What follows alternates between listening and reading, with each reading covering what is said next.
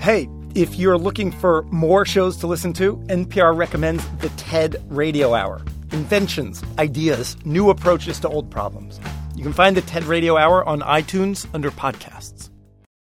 Computer science today is a male-dominated field. We know this. It's in the statistics. And just think of all the names you know. Mark Zuckerberg, Bill Gates, Steve Jobs, all dudes. But, Caitlin, I got to tell you, I've been meeting these women whose names we should know, too. Badass computing pioneers. Women who are now in their 70s and 80s, but who programmed some of the first digital computers back in the days when software was written in machine language, in binary. The numbers that you set up to test had to be coded in binary. And so can you still convert like 13 into binary in your head? Yeah, I can really easily. All right. How do you? What does 13 in binary sound like? 1101. That's great. All right, 26 in binary. I didn't think this was a test. That's Elaine Kamowitz. She was a college student who got a job programming at Raytheon after a guy she was babysitting for discovered she was really good at math. Turned out he worked there. Eventually, Elaine went to work for another woman, Elsie Schutt. And Elsie is a big deal in early programming. She started her own company, Comp Inc., in 1958. It was one of the first software companies in the world, and it was staffed entirely by women. She told me the story of how she landed her first contract to work on the operating system for Honeywell's new mainframe. They asked if I would be willing to work on that, but it was much too big a job for me to do by myself. And other women I had worked with had young children, including Elaine, Barbara Wade, Ann Kirby. I mean, there were a number of them. And I said, we can work on this. Elsie's company, Comp Inc., did really well. They had contracts with the U.S. government, the Army Corps of Engineers, the U.S. Space Program. Businessweek wrote this big story about them. So how did women go from being the center of the computing world, the pioneers of the industry, to being sidelined? I think the answer lies somewhere in this graph. It's a graph of the percentage of women studying computer science from the 60s to today. And it compares those numbers to the numbers of women studying medicine and law and physical sciences. And, you know, the number of women in all these fields are all going up. It's like they're marching in lockstep. In the early 60s, it's just a few percent. In the 70s, it's like a quarter. By the early 80s, it's more than a third in every field. But then something big happens, something that changes the course of computer science. Yeah, you can literally see this moment in the graphs where these lines are all together, and then the one for computer science, it sort of flattens out a little, starts to turn down, and then it basically plunges. It's so striking to see. And what's amazing about that is you can actually put your finger on the moment where this changed. It was 1984. Hello and welcome to Planet Money. I'm Caitlin Kenny. And I'm Steve Henn. Today on the show, what was going on in 1984 that made so many women give up on computer science? Today, we try to untangle this mystery in the U.S. labor force. Magic and technology, voodoo dolls and chance, electricity will make it weird science. Caitlin, I've spent some time trying to immerse myself in 1984, figure this out. And there isn't an easy answer to the question. There was no grand conspiracy in computer science that we uncovered. No big decision by computer science programs to put a quota on women. There was no sign on a door that said, girls, keep out. But something strange was going on in this field. I mean, if you look at other technical fields, mechanical engineering, physics, math, the percentage of women kept growing, trending up. I mean, in some of these fields, it moves slowly, but it was always going up. In computer science, the opposite started happening. So to try to figure out what happened, let's go back to a computer science class around this time. The year, 1984. The place, Johns Hopkins. The class, Intro to Mini Computers. One of the students in this class was Patty Ordonez. And Patty was exactly the kind of person you would think would end up majoring in computer science. She says from an early age, she was a math geek. The math teacher actually realized that I was really good, and she started giving me more exercises, and I started getting tutored with this other guy. So we did math on recess. So it was kind of cool. In high school, kids in her class called her the math genius. And when she got to college, she thought, computer science, no problem. I got this. But very quickly, her confidence vanished. I had that first class of mini computers. And I remember this one time I asked a question, and the professor kind of looked at me and he stopped and he just said, "You should know that by now." And I thought to myself, I'm never going to excel. And there were these other kids in that class, guys actually, who seemed to know everything the professor had to say before he even said it.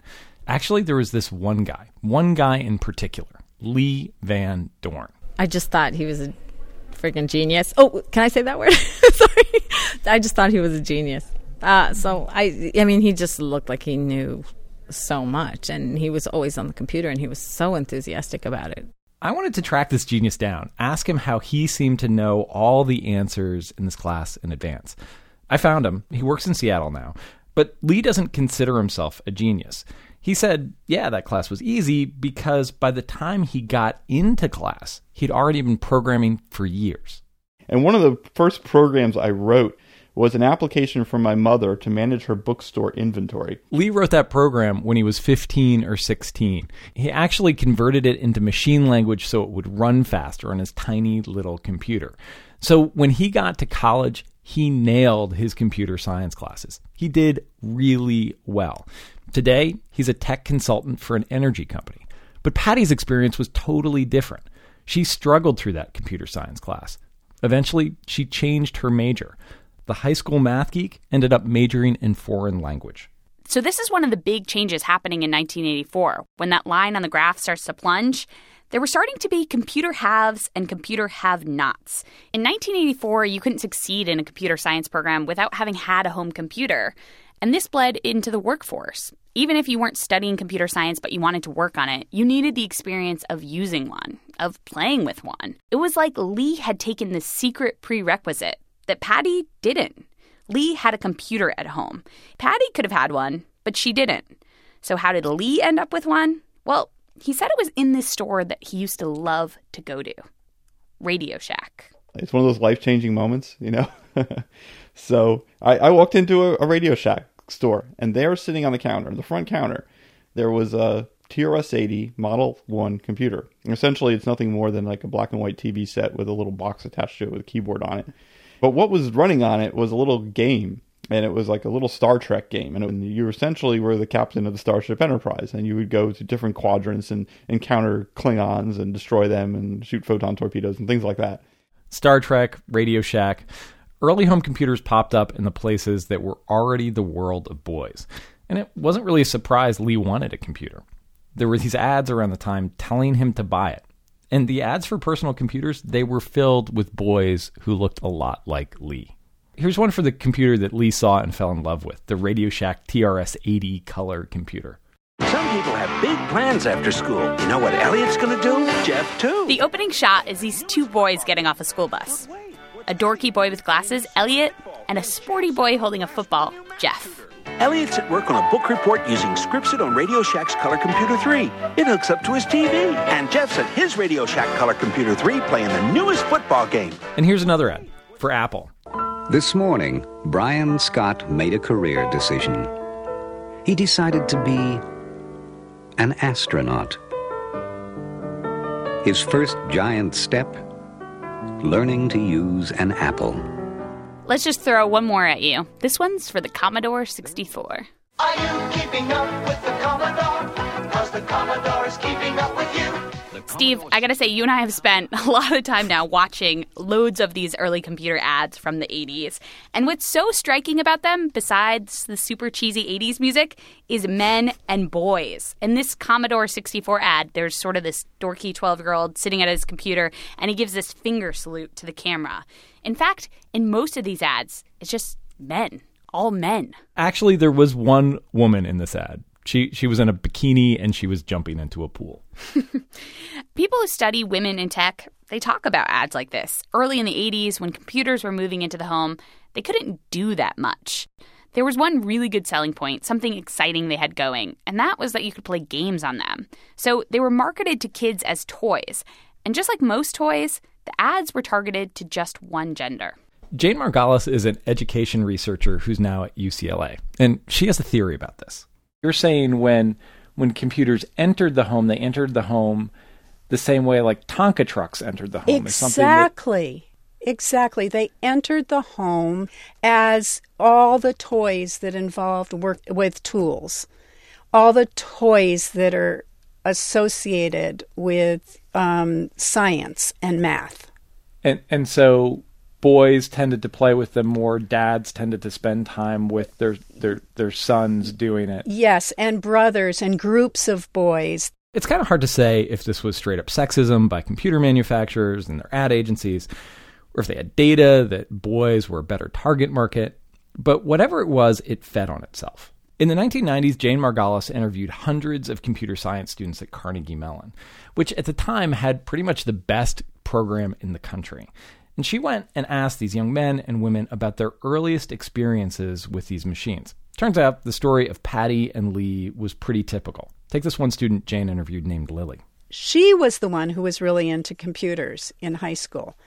But even though she was the one who was really into computers, the computer was placed in her brother's room.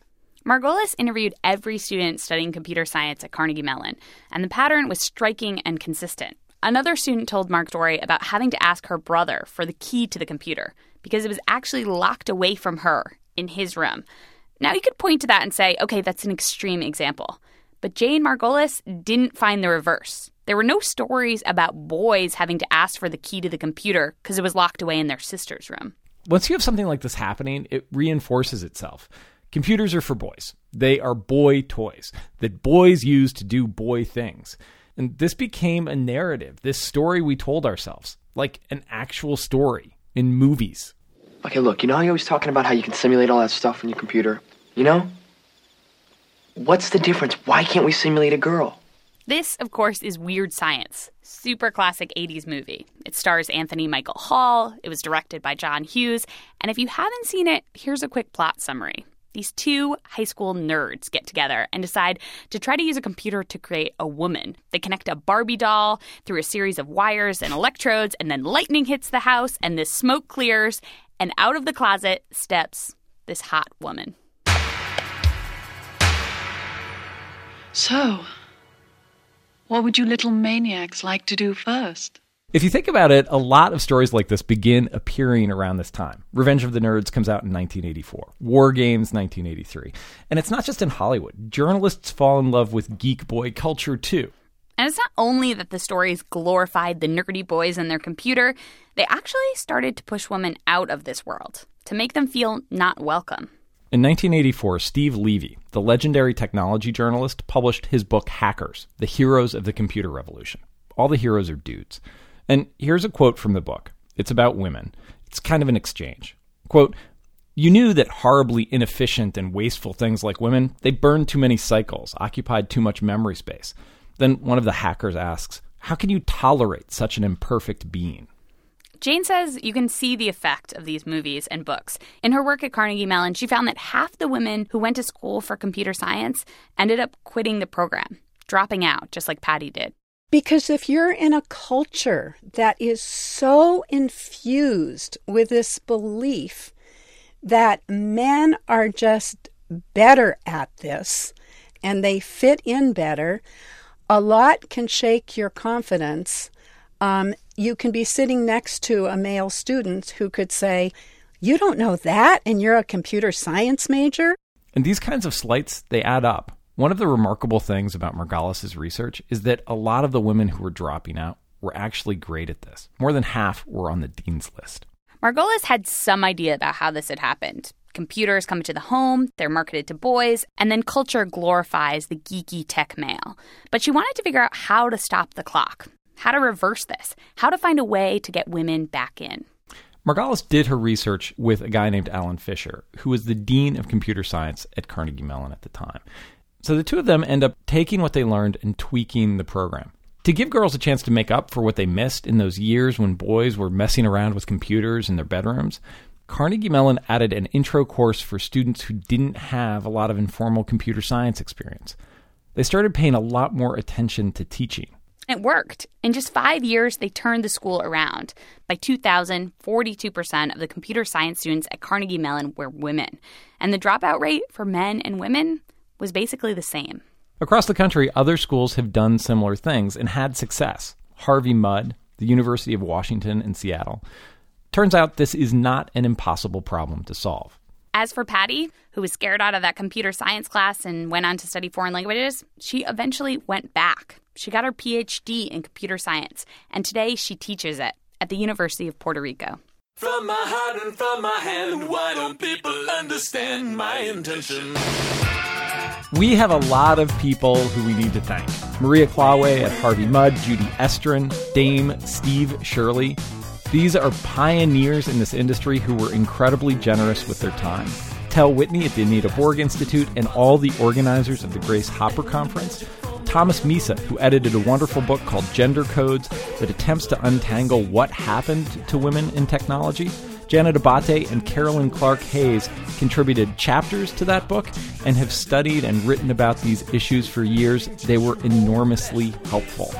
Finally, I need to thank the hundreds of women computer scientists, industry refugees, and students who shared their own stories about life in tech.